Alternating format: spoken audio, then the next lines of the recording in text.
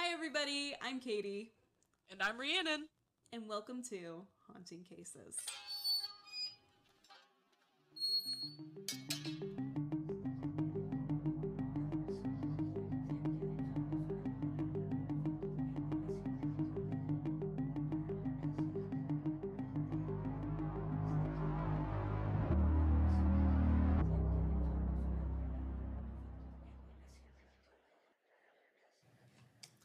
Hello, listeners. Hello. Hi. I was like, do we get a hi from Katie? Hi. I was like, she's just going in. She's just saying hi to the listeners. I'm like, is she gonna say hi to me? And then you just stopped. I'm like, hi. I guess I'm a listener this week. Hi, Katie. Hi. I'm officially back for banter. My voice went out last time we were supposed to record, and so our recording schedule got severely messed up. Well, I shouldn't say severely. It got messed up. But I'm back. My voice is back. I'm hoping it will hold out for our entire recording session today. I think it will. We're going to see. It will be a little experiment. This is probably the most I've ever talked since getting my voice back, so we'll see how this goes. We may have a couple little granny sentences in there, but that's okay because I have that happen too. Although mine doesn't turn granny when my voice goes out when I'm talking. It's usually the frog in the throat thing. It just gets a little bit lower. It's just gone. I'm like, I gotta re-record that. Yeah, last time we were supposed to record, that's basically where I was at, where I was like, I can make words, you can hear me, but I don't think you want to hear me, because my voice is so low and gravelly, it's not going to sound pleasant to anybody. And then shortly after that, I, talked to my mom for 10 minutes, and then it was just gone, and it never came back for, a whole week. Oh, no! It was wonderful. I was using my cell phone to communicate with people using Google Translate, and I'd type it in, and it would be the Google Maps voice being like, hello, my voice is gone. I cannot speak, so I am using Google. Oh god, it's the old robotic voice. It's like, hello, you are receiving a call from... Exactly.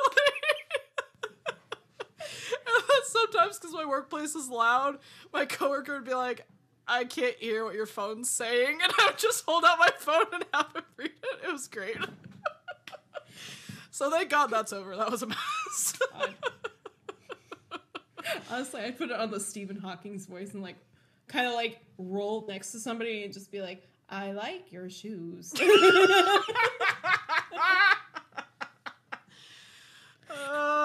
I'm going to hell. Do not pass go. Do not collect $200. I'm going straight to hell. Oh my god. Well, whew. Aside from that, I'm wearing a towel on my head and I look fabulous. You do look fabulous. I do look fabulous because my hair is still processing because I decided in the heat of the moment I won't say this morning because I woke up still drunk from yesterday night this morning. So when I rewoke up around 3-ish.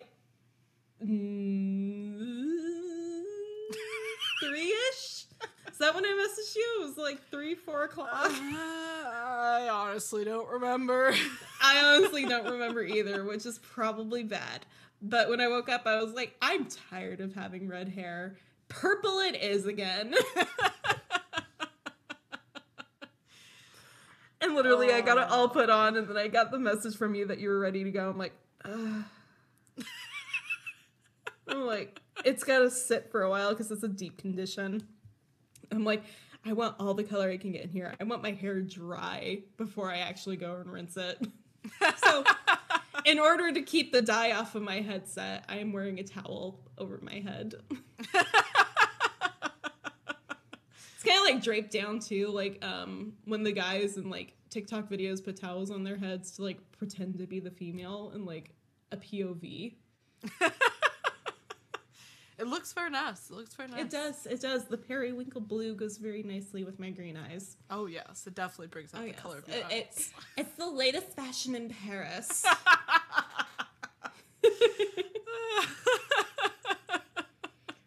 Anyway, though, we are so glad to have you back and have you feeling somewhat well, and hopefully your voice will not go out today. Thank you. I sure hope so. We have been waiting to record this episode for quite a while now.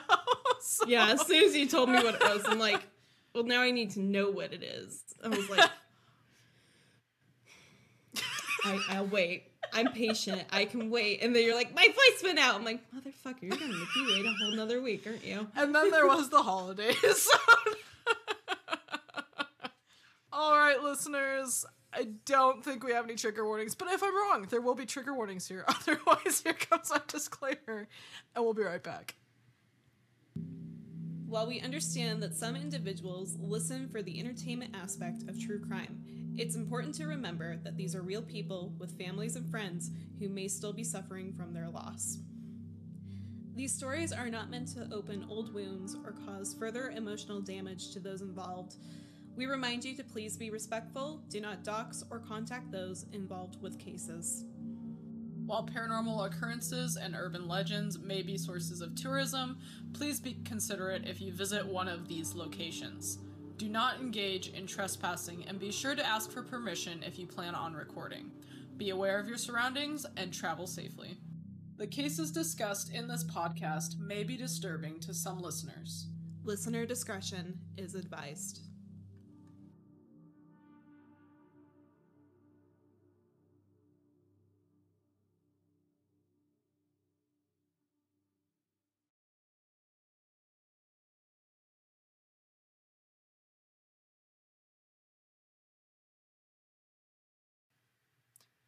And we're back. I'm sniffling a little bit and might cough, so I apologize for that.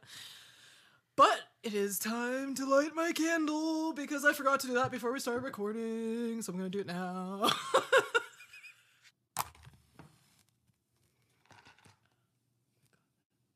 Okay, here's your warning, Katie, that what I say next you may have a strong reaction to.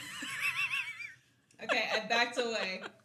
So today we will be discussing a creature related to one of Katie's favorite animals, the otter. I like otters.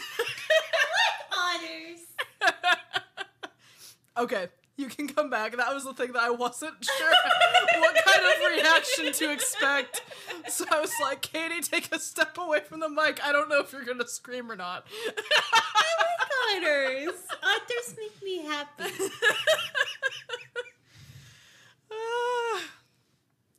More specifically, we will be talking about the sea otter and Hydra lutris.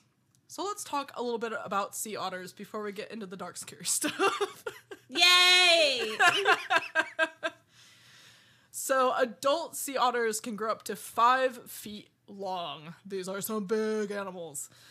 Males average at about 80 to 100 pounds, and females average at 50 to 70 pounds, although a large male can surpass 100 pounds. The global sea otter population plummeted after explorers kickstarted the sea otter fur trade in the 1700s. And by the 1900s, sea otters were almost completely extinct. However, the Fur Seal Treaty in 1911 finally provided protections to sea otters and allowed their populations to recover. Threats to sea otters today include predation, overharvesting, entanglement with fishing gear, competing with humans for food resources, disease, and oil spills. And 90% of the world's sea otters today live in the coastal waters of Alaska. Nonetheless, today we are not here to discuss adorable otters, unfortunately, but rather talk about a terrifying entity that takes the form of sea otters. Oh, I'm fucked. Yeah, you are, because you're like, it's so fucking cute, and then these things are gonna eat you up. They're gonna be like, yeah, Katie thinks we're cute. Oh, no. Don't go to Alaska, Katie. Don't do it. It's dangerous. You know, for a little bit there, I actually considered moving to Alaska because I'm like, you know what? 30 days a night, I can do the 30 days of, like, bright sunlight that they get up there. Absolutely not. Not for me. Yeah, that was my feeling when my family was considering moving to Alaska back in high school. Well, that and it's a far away from anybody else I know. Which now I'd be a little bit more okay with, but in high school, not so much. But yeah, one of my main thoughts though was like, that would be weird, the darkness and the light, and then also it's really fucking cold in the winter, and I already don't like snow or cold, so I just don't feel like that's my kind of jam. But I'd like to visit sometime for a vacation. Don't know if I want to live there. Maybe for 1 year or 2 years, but I don't know if I could do it for forever. Now, a quick disclaimer for everyone, especially any listeners up in Alaska or the Pacific Northwest. Please be advised that I will be discussing a creature in Alaska that originates in indigenous beliefs. We will be avoiding using the creature's real name for most of the episode, but we will be saying it at least a few times. And when we do not use the creature's real name, we will be referring to it using its English translation, unless stated otherwise. If you are concerned about playing audio of us speaking about the particular creature named in the title of this episode, then please feel free to skip this one and rejoin us after this two-parter. I do hope to cover this topic as respectfully as possible, and during this episode I intend to discuss the creature and beliefs surrounding it, but I will avoid digging deep into specific cultural stories or religious practices out of respect for the people. As always, I will try to do my best with pronunciations, but I do acknowledge I will likely make mistakes pronouncing a few of the words, and hope to discuss this topic purely from the purview of our podcast, Looking into the Paranormal. Alright, let's get into a little bit of background. The Tlingit indigenous people of Alaska and Canada live on the coast and have a history dating back over 10,000 years.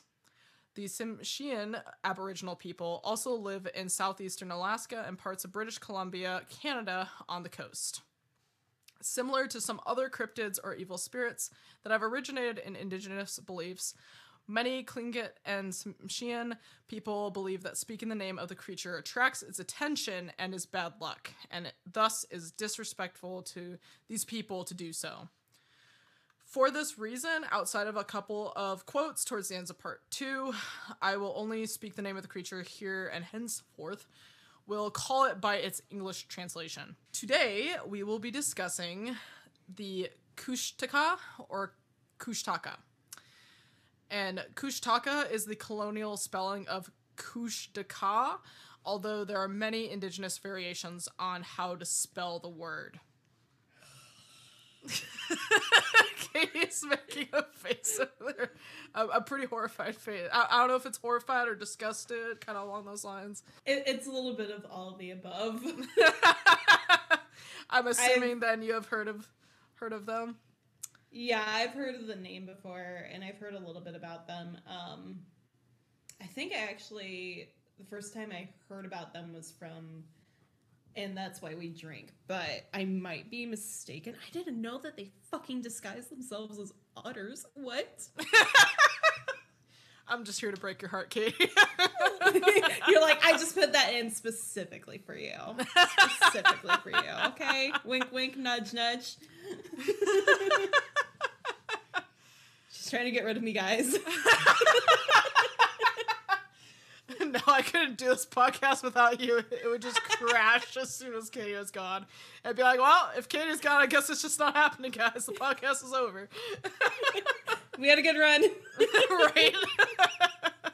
Now, this does translate most closely to land otter man, which I will be referring to them as for the remainder of the episode. However, I will state as well that they are also called slim men. That's not creepy at all. Yeah, I didn't like that. I was like, ugh. So I was like, I'm gonna call them land otter men because slim men just kind of like creeps me out. Slim Jim man. Ooh, that. Let's dig into it. You are out hunting in the woods and lose track of where you are, lost and unsure of where to turn. A man appears who is one of your close friends and tells you he can lead you back to your village. You follow your friend back home and welcome him into your house, where he prepares you a meal to warm you up. As soon as you take a bite, it is too late. You will now become one of them, the land otter men. Oh, wait. So, they not gonna eat us? I get to turn into one? Because that changes my whole perspective on this. It's like a mermaid dream come true, okay? I get to be an otter. We'll see if you're still saying that about time we're done I talking most about likely it. will not be saying that. So what exactly is a land otter man? Like their name, the land otter man can take the form of a man or of an otter, but can also take on a humanoid form that is a mix between a man and an otter. In its humanoid form, they stand 6 to 8 feet tall with a thick tail, claws, and needle-like teeth. Oh yeah. They're also covered in like brown shaggy fur, so think otter fur, but yeah, they're covered in like otter fur too. Even in human form, they supposedly have needle-like teeth, which can be a telltale sign that you are dealing with an otter man and not a human. And it is precisely because otters are so cute that this is why land otter men are so dangerous. You would never suspect such a cute creature to be your end. What a bitch.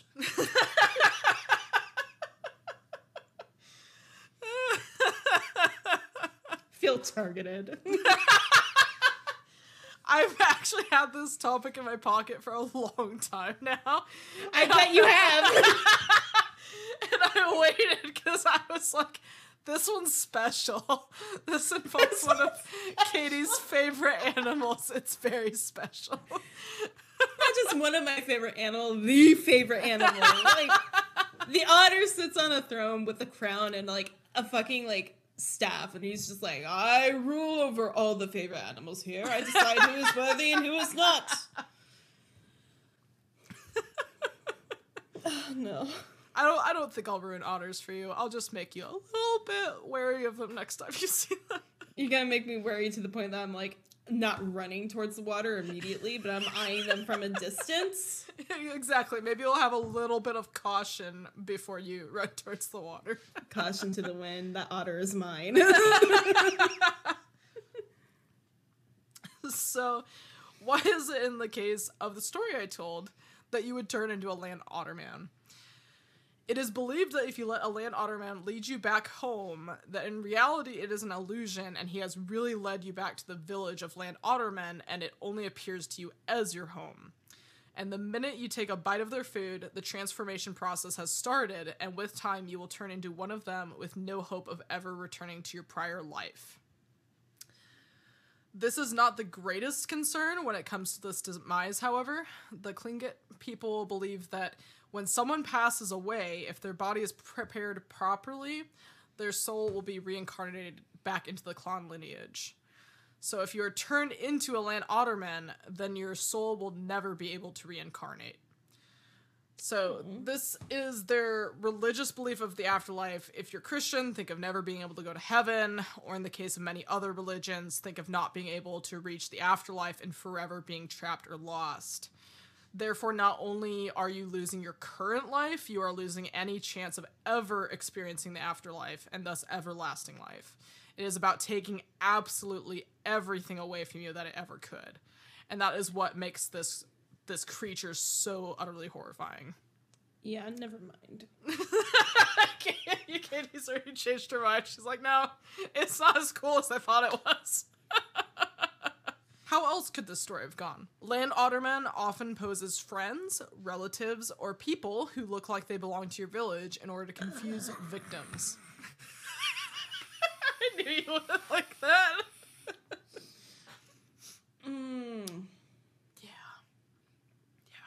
I hate it.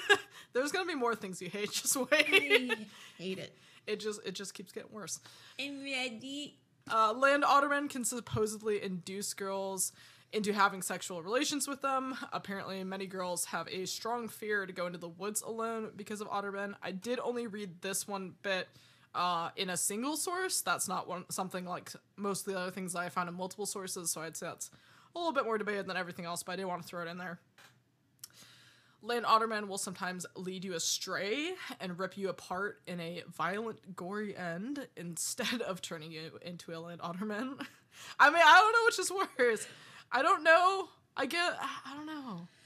Because if the idea is you can't get to the afterlife if your body can't be retrieved, I guess ripping you apart means you still probably can't go to the afterlife. So really, either one probably isn't much better than the other. I don't think either one's much better than the other. Maybe the turning aspect, because it'd be kind of like vampirism from my viewpoint, per se. Because you're not really going to the afterlife, but you're not necessarily like dead either. You're just there. Yeah, I can see that. You're an otter vampire with You're an otter vampire.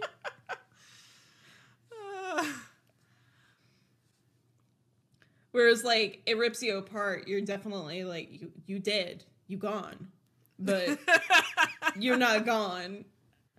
That doesn't seem like the ideal end. No, definitely No. not. Yeah. None of them seem like the ideal end, but I think that there's a lesser of the two evils there. That is definitely one way to look at it. Now, there is a tremendous fear of drowning or being lost in the water, because then the land ottermen will, quote unquote, save you from drowning and turn you into a land otterman.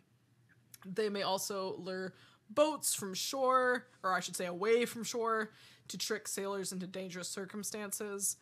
And rather than come to you when you are lost or injured and posing as someone trying to help, a land otterman may instead choose to lure you to them by whistling or making sounds mimicking a screaming woman, a wailing infant, crying children, or an animal in distress. There may even be multiple land ottermen in this case, sounding like a group of lost children. Now, this is a similar approach to some of the other cryptids and evil spirits that Katie and I absolutely hate. There is actually a quote from a Tlingit woman that I wanted to share with you. Unfortunately, it does not list her name, but she said, quote, "If you don't believe it, it won't happen," end quote. And I found this very similar to something Kitty and I say sometimes of, quote, "I didn't see anything, I didn't hear anything," end quote. I didn't see anything, I didn't hear anything. I'm gonna turn away and walk away. Exactly. I've definitely said that multiple times alone in the woods at night. Sometimes it's just like, it's nothing, it's not there, I'm going back to my car, thank you. I had one of those moments the other night when I was like cooking really late in the kitchen. I turned around and I was like, there was something there. I was like, I did not see that.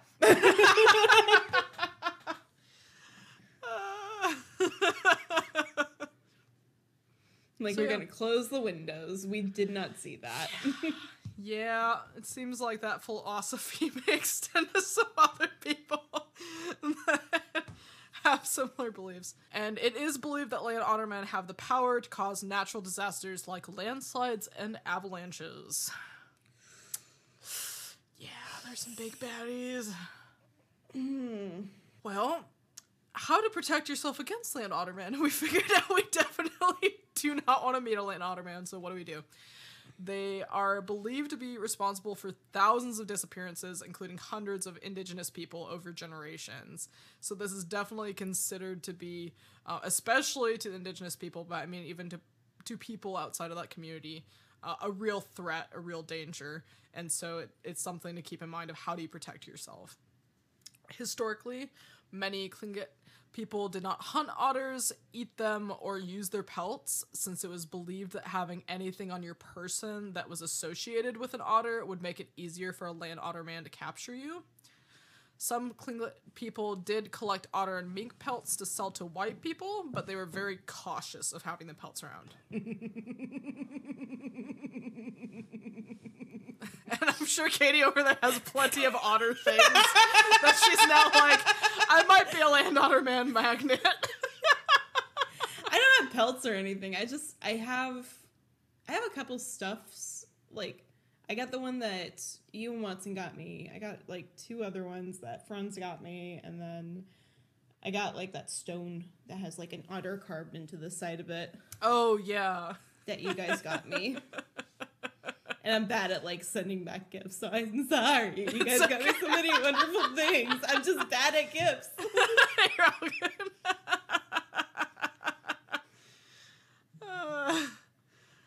However, I will note that not all Tlingit people believe this.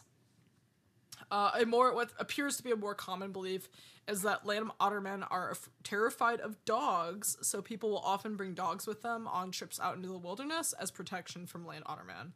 And honestly, I will add in here that I believe dogs are a good protection from a number of things, both paranormal and not paranormal. So I like dogs in general. Yeah, I mean, we even like discussed that with, I think it was Israel, that he was going after a young lady that was out in a national park, and he decided against it because there was a dog there, and he even said, like, if dogs are involved, it's a no-go. It's just, I gotta find somewhere else. They're too much hassle.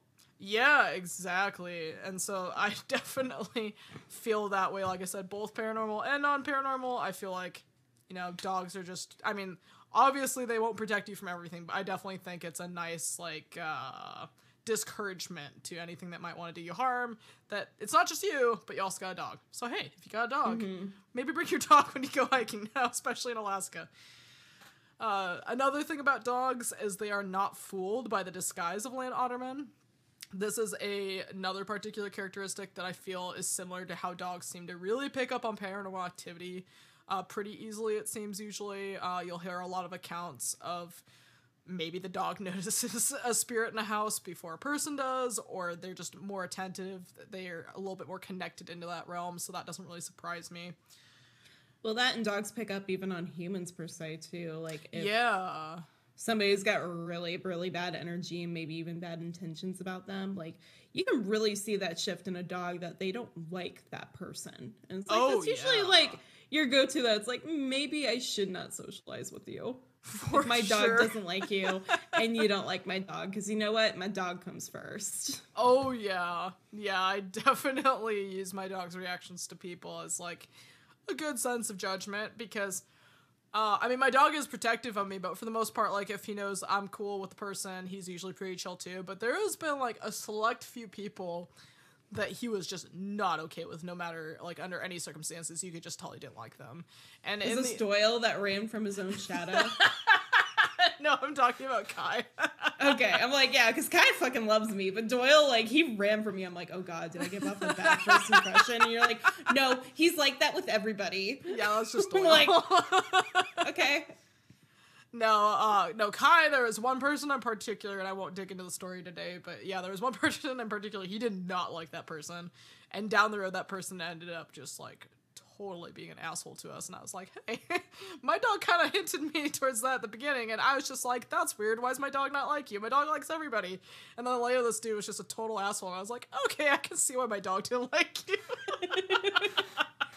I also use Salem for that too, because she's pretty skittish. I would say she's the Doyle cat version, because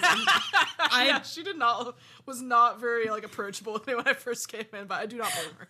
I was like 1,000% sure that she is, like, just the emotional support demon for me, and anyone else that sees her, she's just gotta, like, run from, because she's kind of feral. Or I don't know when it changed, because she used to be a very sociable cat, but now she is just feral. She is a wild cat. She is. She's just like, even with my parents the other day, they came over and she fucking ran from them. Woo! Wow. I was like, wow. And then, like, when she finally realized who it was, she was like, oh, Grandma and Grandpa. I'm like, yeah, I told you that. It's amazing. I don't lie to you. A dog's bark is also exceptionally useful because it will force a deceptive land otterman posing as a friendly person to reveal their true nature. And the bones of a dog that died of natural causes can be made into weapons fatal to ottermen. Other ways to protect yourself from ottermen include using urine, copper, iron, steel, so really any sort of metal really, tobacco, and fire may also all be effective ways to ward off land ottermen. A lot of people will hold an axe, a knife, or saw in the hand, which, again, that's another method that I think wards off plenty of bad things. If you're holding a big axe. Any weapon, for that matter, in your hands. I kind of be like... Makes people think twice. But just more of a general practice, like everyday practice for warding off land ottermen. People will often carry something metal on them to ward off land aldermen. And I mean, this doesn't have to be anything elaborate. Some of the sources I was reading could be something as simple as you have your keys, you have some change, you just have something metal on you that's believed to be a sort of protection. Now, the land aldermen may still approach, so it's not foolproof. However, they do fear metal and will reveal themselves so you know what you're dealing with, and you are less likely to be captured or changed. Someone lost in the woods can sometimes use self-defense against land aldermen if it absolutely came to it. But in some cases, if someone is alone in the woods, the land alderman may actually make a person feel numb and dizzy, leading to unconsciousness, at which point self-defense obviously can't be used for protection. And thus is the importance of carrying a metal object to ward off these creatures while out alone in the woods, to prevent them from using their power on you to make you faint. Now, of everyone, it is believed that small children are the most in danger of being captured by land aldermen, since they are curious and somewhat helpless, so children are warned not to wander away from their parents or leave home alone. There's also quite a few other things children are warned about, including that land aldermen may appear to them in the form of their parents. So if they are concerned, they should bite the hand of the suspicious adult, and if their skin quivers like a live fish, they would know it's a land alderman in disguise and not to trust them. I was like, bite the hand that feeds you. Yeah. Everything that we've been told not to do. Do it. Bite the hand that feeds you. Do it! I'm like, and then you're like, it quivers like a fish. I'm like, ugh. Yeah, I was...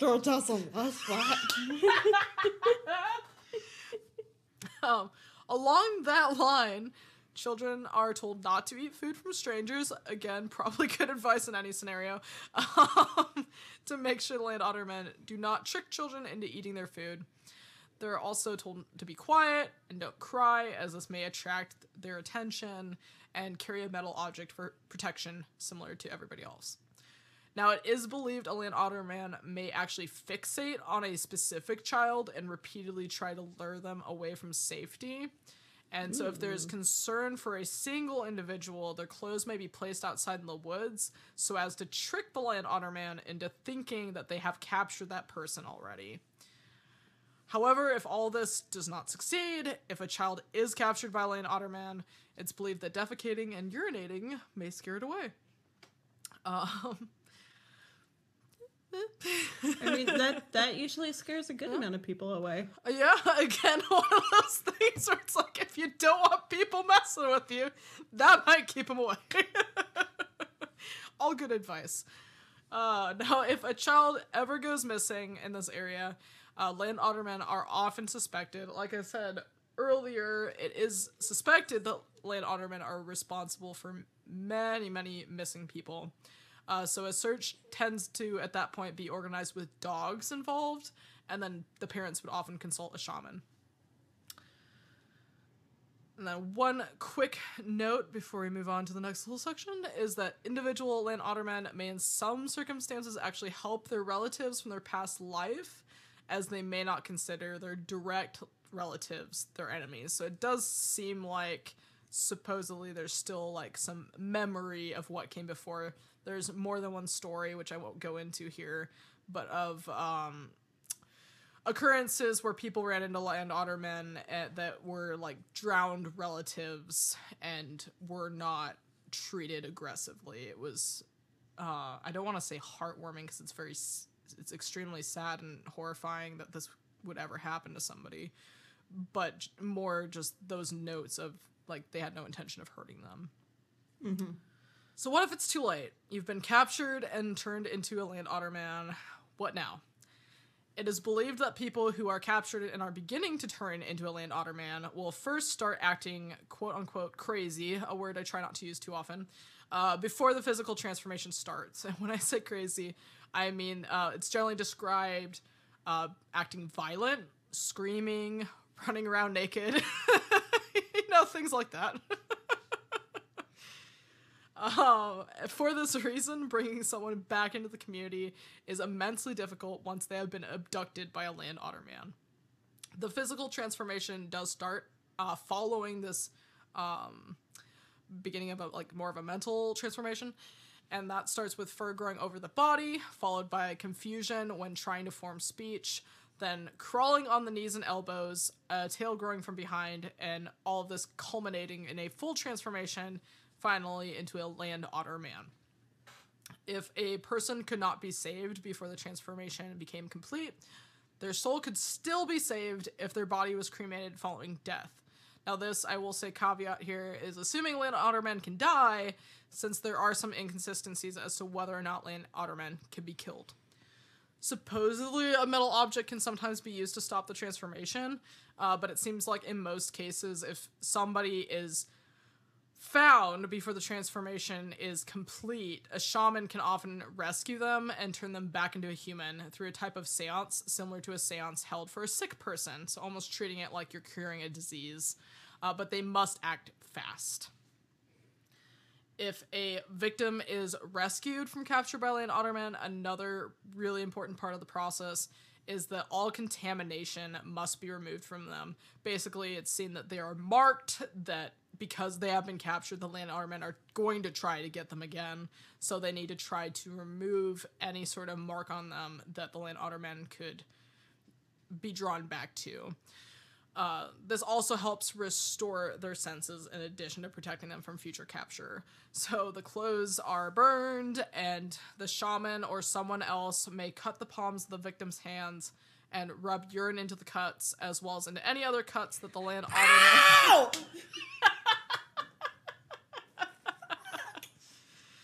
Yeah, I'm sure That's this not is where not that found goes. good.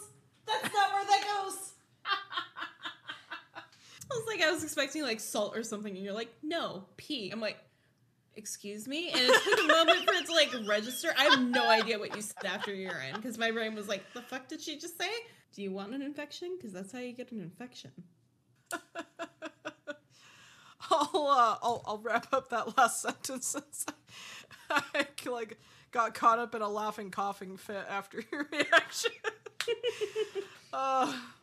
So we were at the urine being rubbed into the cuts, so the cuts on the hands, as well as any sort of cuts that the land ottermen may have made or received while being dragged away to ward off land ottermen. Now, someone who is taken by the land ottermen and brought back often becomes a shaman afterwards, which is one of the reasons why a shaman can sometimes find someone taken by the land ottermen, because the shaman has a deep spiritual connection that allows them to distinguish the spirits of humans from land ottermen spirits. It's interesting. Yeah, I wasn't expecting that people who survive this horrific experience often become shamans. I thought that was really interesting. But yeah, it seems like they have a stronger connection to the spirit world after the experience. Good to know. Now, I would be remiss not to at least speak about the famous tale of what some people claim to be the most famous account of an encounter with the land ottermen. And that is the story that has been published in Alaska as the strangest story ever told by Harry D. Culp. I will be upfront that I did not read through the strangest story ever told myself. It was summarized in numerous sources in my research, so I will provide a similar summary here for you. However, just to note, my summary will therefore be coming from secondary sources, not a primary source.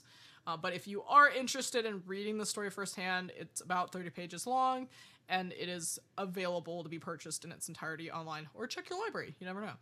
So definitely do a Google search if you are interested in reading it yourself. The story takes place in Thomas Bay, Alaska. Historically, Thomas Bay was the site of a mass tragedy. In 1750, the Tlingit village was completely destroyed, along with all of the people in it, in a massive landslide. Oh my god. More than 500 people died, and it is culturally believed that this landslide was likely caused by a land ottermen, and that some of the people who perished likely turned into land ottermen. Since then, the bay has been known as the Bay of Death. It is also believed to be a place of evil spirits, so it is also called Devil's Country by the Tlingit people. So you can imagine it doesn't sound like a great place to visit, which we'll get into that more later with some people who have visited it. While the historical records of a second incident are not entirely clear, it is believed that right before 1900, a ship carrying Chinese immigrants coming to work at the Alaskan salmon canneries also wrecked just outside of Thomas Bay, and everyone in this accident died as well. Oh, God. Yes, this area has definitely seen a lot of tragedy. Maybe we shouldn't inhabit it. Maybe we should just let the outer men have it. Maybe it just was not meant to be. Maybe there's just some signs that we just shouldn't go there. Yeah, sounds like it's not the place to be at, guys. Yeah, There's that's outer my men. opinion. There's other things going on, like there's ships wrecking. Yeah, let's not live there. That's what we call an omen. Right? I was so like, if I ever go to, when I first just heard oh, there was paranormal activity in this area, I was like, cool, if I ever go to Alaska, maybe I'll go there. And then the more I read about it, I was like, no, we're definitely not going there. Nope. No. That's a big no.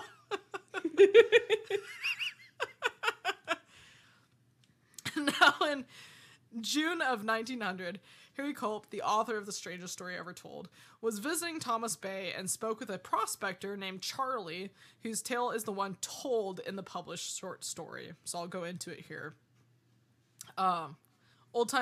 Real quick, I forgot. Old-time Petersburg residents recall Culp as being someone who was a big fan of the bottle and talking it up at the bar, so there is some question of his account being blown out of proportion.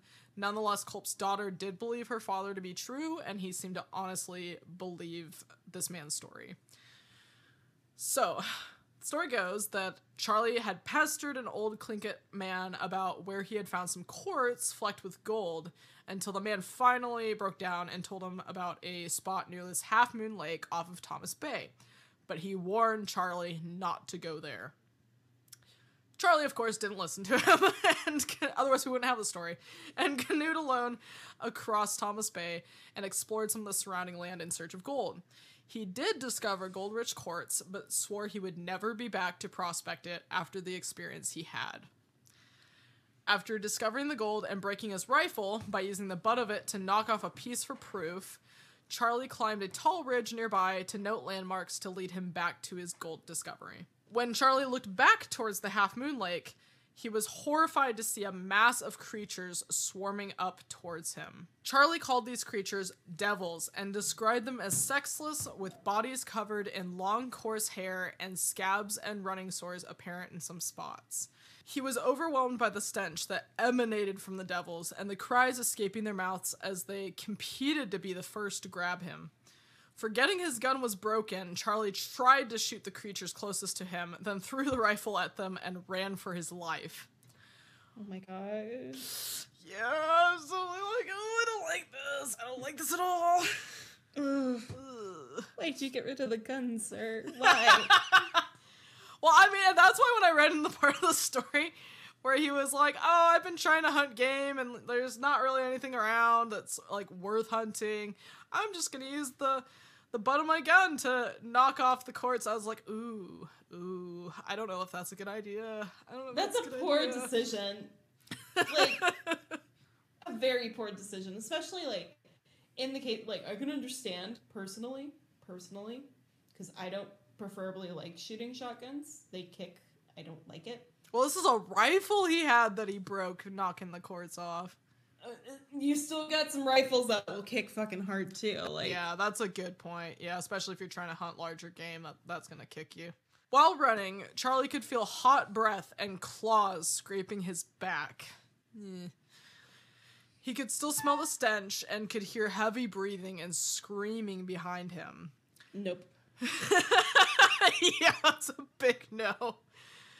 Charlie lost his senses from terror and awoke at night laying in his canoe. I will apologize really quick. One of the words I'm going to say, I found two different pronunciations for, so I'm going to give you both because I don't know which one's right. Drifting between Thomas Bay and Sukhoi Island.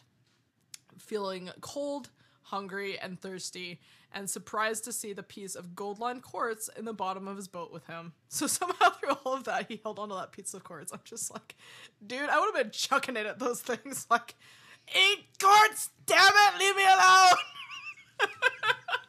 In that exact voice, too. That's her exactly. reaction to things. That is my reaction. I'm more on the side of, oh, shit. You know what? I came for this. It's my shiny. Fuck off.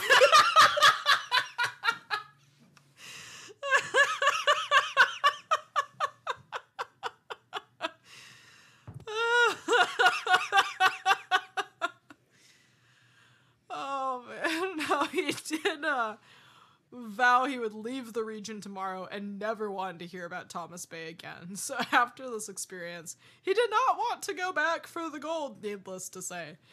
Or his gun. Oh, fuck. I'm sorry. I don't care how nice that gun is. I'm not. If I had that experience, I would not be going back for the gun. I'd be like, fuck it. You can have absolutely not.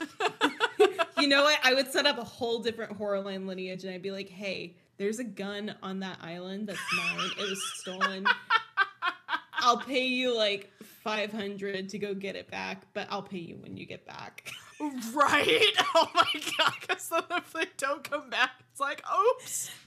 Oh well, I guess they weren't successful. Then you go on to the next person and you're like, hey,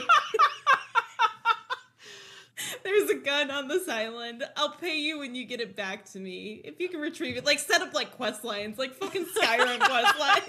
At a tavern, just in town. Just sitting at the bar, like, hey, I heard you're interested in Thomas Bay. I got something out there. You bring it back to me, I'll pay you a pretty penny. And any gold you find out there, you can have it. I just want my gun back. Exactly. I just want my gun back. That would definitely raise some eyebrows. Like, what? Oh my god. There are different opinions on what exactly these creatures were. Some people believe that these were land ottermen, while others believe them to be some sort of Alaskan Bigfoot. And yet others believe this was simply the hallucinations of an exhausted prospector who was either drunk or had spent way too much time out in the elements of the Alaskan wilderness. He's just afraid of trees. Those damn trees chasing you? I hate it when they do that. I hate it when they do that. It's just a deer that's like walking up. It's never seen a human before. It's like, wow, you look really interesting. He's over here like, I mean, I'm pretty sure the elves can do some weird shit to you, so I mean... oh my god. Now, in all seriousness, there was one interesting hypothesis that did arise during my research that I wanted to cover here. The author of one of my sources, Tara Nielsen, stated that she had spoken with someone who was a longtime resident of the Thomas Bay area whose father hunted mountain goats and explored large caves in the area.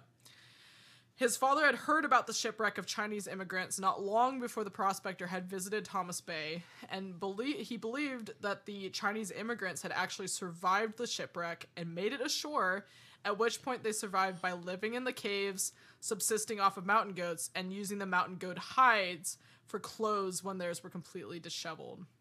oh, so we're talking about like Lord of the Flies scenario, except it's not a tropical island. There are no coconuts. No coconuts. And it's cold. Yeah. Yeah. Oh no, that's so bad. That's really bad. Yeah. That's scary. Oh yeah, like, oh my god, like when I read this part, my heart just dropped in my stomach and I just was like, oh my god. It's just a bunch of feral people out on that island. We don't go there. Yeah. But I got a quest for you if you're willing to take it. So bad. Oh my god. Hence, if Charlie the prospector met a bunch of desperate Chinese immigrants and potentially had never met a Chinese person before, which I will interject here that I wonder how likely it was he had never met a Chinese person before if there was a lot of Chinese people immigrating to Alaska at that time. I don't know. But in any case, along this line of thought, He probably would have been terrified seeing a bunch of people dressed in goat skins and yelling in a language he had never heard before, especially when he thought he was the only human for miles. And of course, the immigrants would have chased him because this prospector could be their last chance at ever getting saved and making it back to civilization. Now, Tara Nielsen claims that she researched this and was able to verify all the information except for the exact date of the shipwreck and the vessel's name. But there was definitely historical records indicating there was a shipwreck in Thomas Bay right before 1900. Chinese immigrants were shipped to Alaska between the late 1800s and the end of the 20th century to work in the salmon canneries as well as the mines and building roads and railways. And many of these Chinese immigrants were formerly goat herders in their homeland. Alaska Department of Fish and Game has stated that mountain goats were plentiful in the Thomas Bay area at that time. In this case, all of this was true, then this was a horrifying tragedy if there really was a small population of shipwrecked Chinese immigrants surviving off the land and hoping that Charlie was their savior to bring them back to civilization. Was this the case, or was it really a group of cryptids, as many believe? We may never know, unfortunately. Unfortunately. Unless we send anthropologists out there. That's a good point. I didn't think about that. I'm like, because skeletal remains, like, they stay over time, and especially, like, in an area such as, like, Alaska, where you have, unfortunately, you'll have the changing of the elements, but if they were sheltered in, like, a cave or somewhere, if they were at a point that they would bury their dead, or there was ritualistic practices with maintaining dead and keeping them away from the population, there actually might be skeletal remains on that island that suggest one side or the other. Because if you have lack of skeletal remains, it might suggest that, like, something weird happened here, or our prospector was just drinking a little too much, or B, the story is true and those people were living on the island and just trying to get back. Yeah, that would be really interesting, especially since supposedly we have some information of specific landmarks where this happened, so that could hopefully narrow in an area to search. Excuse me, to search. And especially if we also consider it's likely these people were living in caves, that would definitely be a great place to look for evidence like that. And that actually reminds me of lava beds. Specifically, yeah, it's like looking for certain tools and other things that are around to indicate that humans were here. Yeah, I was thinking of Lava Beds National Monument. I can't remember the name of the specific cave, but one of the caves there, they actually had some really well-preserved bones from ceremonial practices, actually. That because the cave was, like, so deep in the earth that it maintained year-round a very cold temperature, where there, until recently when temperatures started going up just year-round, it used to have, like, an ice floor on the cave at all times, so these bones were pretty much, like, really well preserved because they weren't thawing out, they were just staying frozen all the time, basically. So it kind of reminds me of that, and granted, you may not have those exact circumstances where you have year-round ice, so you still may be facing somewhat of a freeze and thaw cycle, but like you said, caves generally have a pretty, what's the word? Can't think of the word, but their environment doesn't change as much as, like, the outdoor environment. It stays much more similar throughout the year in terms of temperature and humidity. It's more of a controlled environment. Yes, thank you. I couldn't think of the words. It's more of a controlled environment. Also, I found pictures of it. It is Skull Cave in the Lava Beds National Park. Skull Cave, thank you. Yeah, I've been to it twice, and I was like, I can't remember what it's called. But that cave. But yeah, even just, like, sending out, like, an archaeological team, like, it doesn't even have to be, like, a big team, like, a couple of people, just, which also sounds like the start of a horror story, but just, now that I'm thinking about it, I'm like, this is probably why. They're probably like, we don't need to know. But even just sending out, like, a small team of, like, maybe, oh God, this is getting worse. I'm just writing the plot to a horror movie. Like, a group of, like, even, like, students that are just kind of, like, interning, and they're like, hey, there might be something over here. If there is, check it out, document, get back to us. And Yeah. if there is, we can send out a bigger team to start excavation. Yeah. Yeah, that would be really interesting to have a team go out and just see if there happens to be anything. Because if they could find evidence of that, I mean, that could really lay down so much harder evidence of what actually happened. And then, like, Yeah. if they don't find anything, then it's like, well, maybe there is something weird going on here. Yeah, and if they don't come back, we just don't send another team. Oh my god. Or we send a bigger team of people that have never heard it. So we're gonna have to wait a couple of years. We'll have to wait a little while before we make the job post again. We don't need Before we anybody try asking again. any questions. Oh my god. Now, apparently, the short story ends with another tale of a trapper who is out trapping on the muddy river. So this isn't, as far as I can tell, this isn't like right up against Thomas Bay, but it's in the general region, general area. So this trapper's out trapping and camping, and one night there's this bad snowstorm, and during the snowstorm he could hear his dog just barking and howling and just going crazy. But then in the morning when he wakes up, his dog's gone. His dog's completely missing. I know, I hate dog stories. I'm like, not the dog, not the dog. God, I'm gonna have to put another disclaimer up at the top if this fucking dog dies, okay?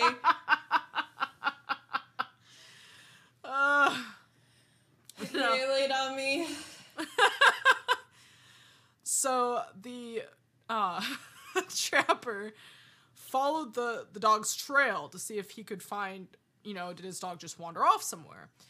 And he quickly noticed that there was these strange tracks following the dog's tracks. And it was unlike anything he's ever seen before. And this is a trapper. I mean, this is what he does. He traps animals, and I can tell you a lot of trapping involves looking at prints, because you don't usually see the thing you're trapping since you're leaving it and coming back later. So, I mean, this guy's got to know his tracks if he's a decent trapper. Now, the hind prints were described as being 7 inches long. Whew! And looked like a mix between a bear and a human print, while the front prints were described as looking similar to raccoon tracks, but much larger. And if you aren't familiar with raccoon tracks, their front tracks look kind of like hands. So we're talking about something really funky here. And what really made my blood run cold is while the creature was sometimes walking on all fours, it sometimes also only walked on its hind feet. Yeah, being somebody who works in wildlife, that is not something you see frequently. No. I mean, yeah, bears will occasionally get up on their hind feet, if they're like scratching a tree or like, ooh, there's something cool up there, I want to get it. But generally speaking, most animals, you will not see them walk on all fours and then be like, I'm just gonna get up on my hind feet and walk like that. I mean, if that's happening, that's usually because they have some sort of injury or there's something wrong. Granted, I'm not talking primates here, I'm talking like canids.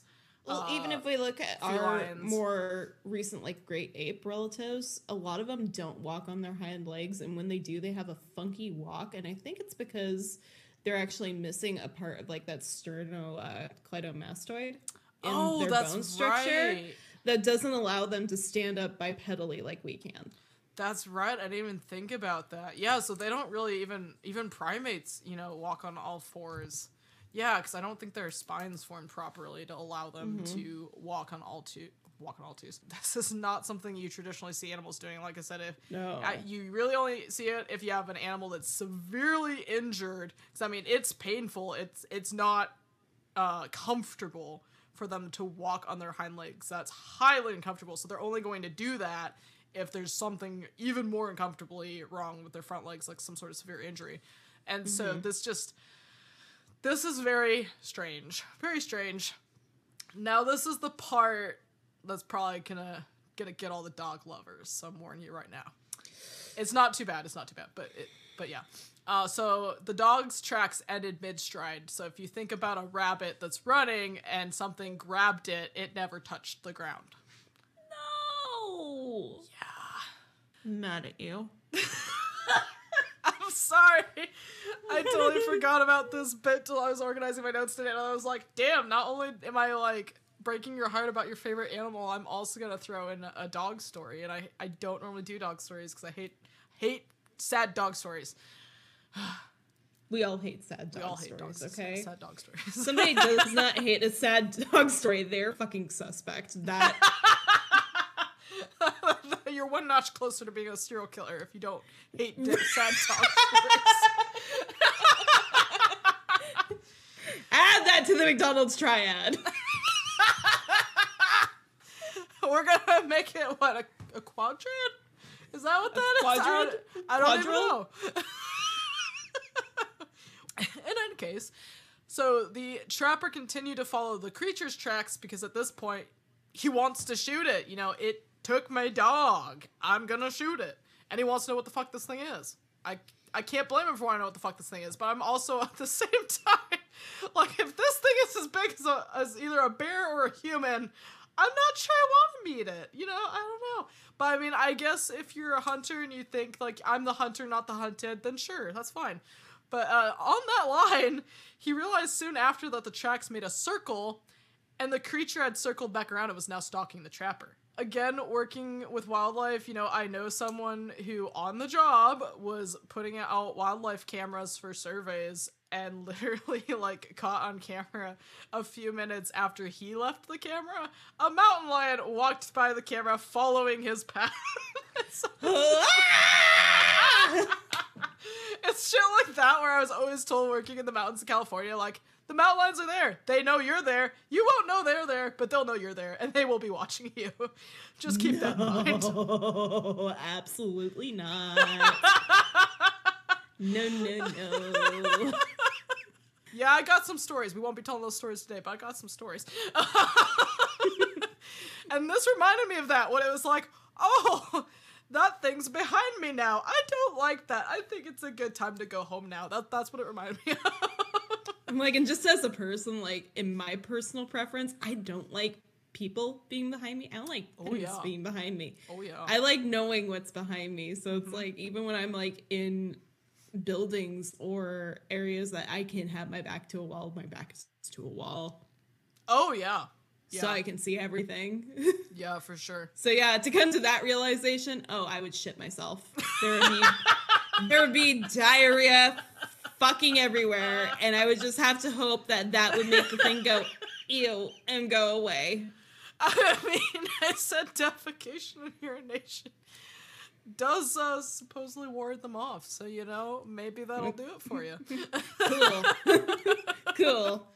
Because I'm going to be embarrassed, and I'm going to walk home and do the sad walk home, because not only have I lost my dog, I've now shit in the woods. And not with my pants down. And not with my pants down, unfortunately. Now, here's the... I don't know if I'd say the best part, but the trapper quickly left the area and told a dairy farmer in Brown Cove about what happened, but he had to return later to check his traps. And it was at that point that he went missing and was never seen again. Well, we're going to wrap up with part 1 of our episode here, but be sure to tune in next week for part 2. And before we close out, let me just drop my tissue box. I was going to say, what the hell did you just throw at me? I'm just trying to very quietly and carefully move some things on my desk so the microphone doesn't pick it up, and then I'm just going to drop it so you hear everything.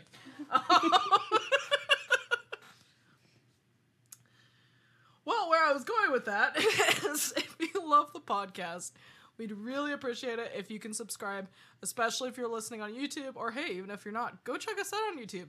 Hit the subscribe button. We'd really appreciate it. We're also really hoping to get some reviews. We currently, last I checked at least, we don't have any ratings yet. So if you like us, please give us a rating and let us know how you feel about us, how you're doing. Please be kind. We're gentle souls. We're gentle souls. She says to the one that's handing out quests to go.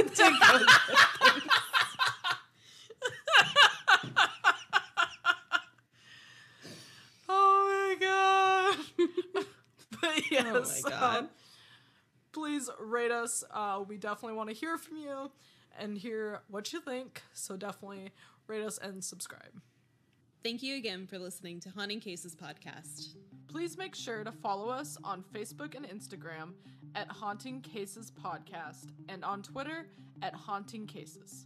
If you have a listener tale, story request, or any questions, email us at hauntingcasespodcast@gmail.com. Be sure to rate us on Spotify, Apple Podcasts, Stitcher, or wherever you get your podcasts from. So, what do you say, listeners? Are you haunted too?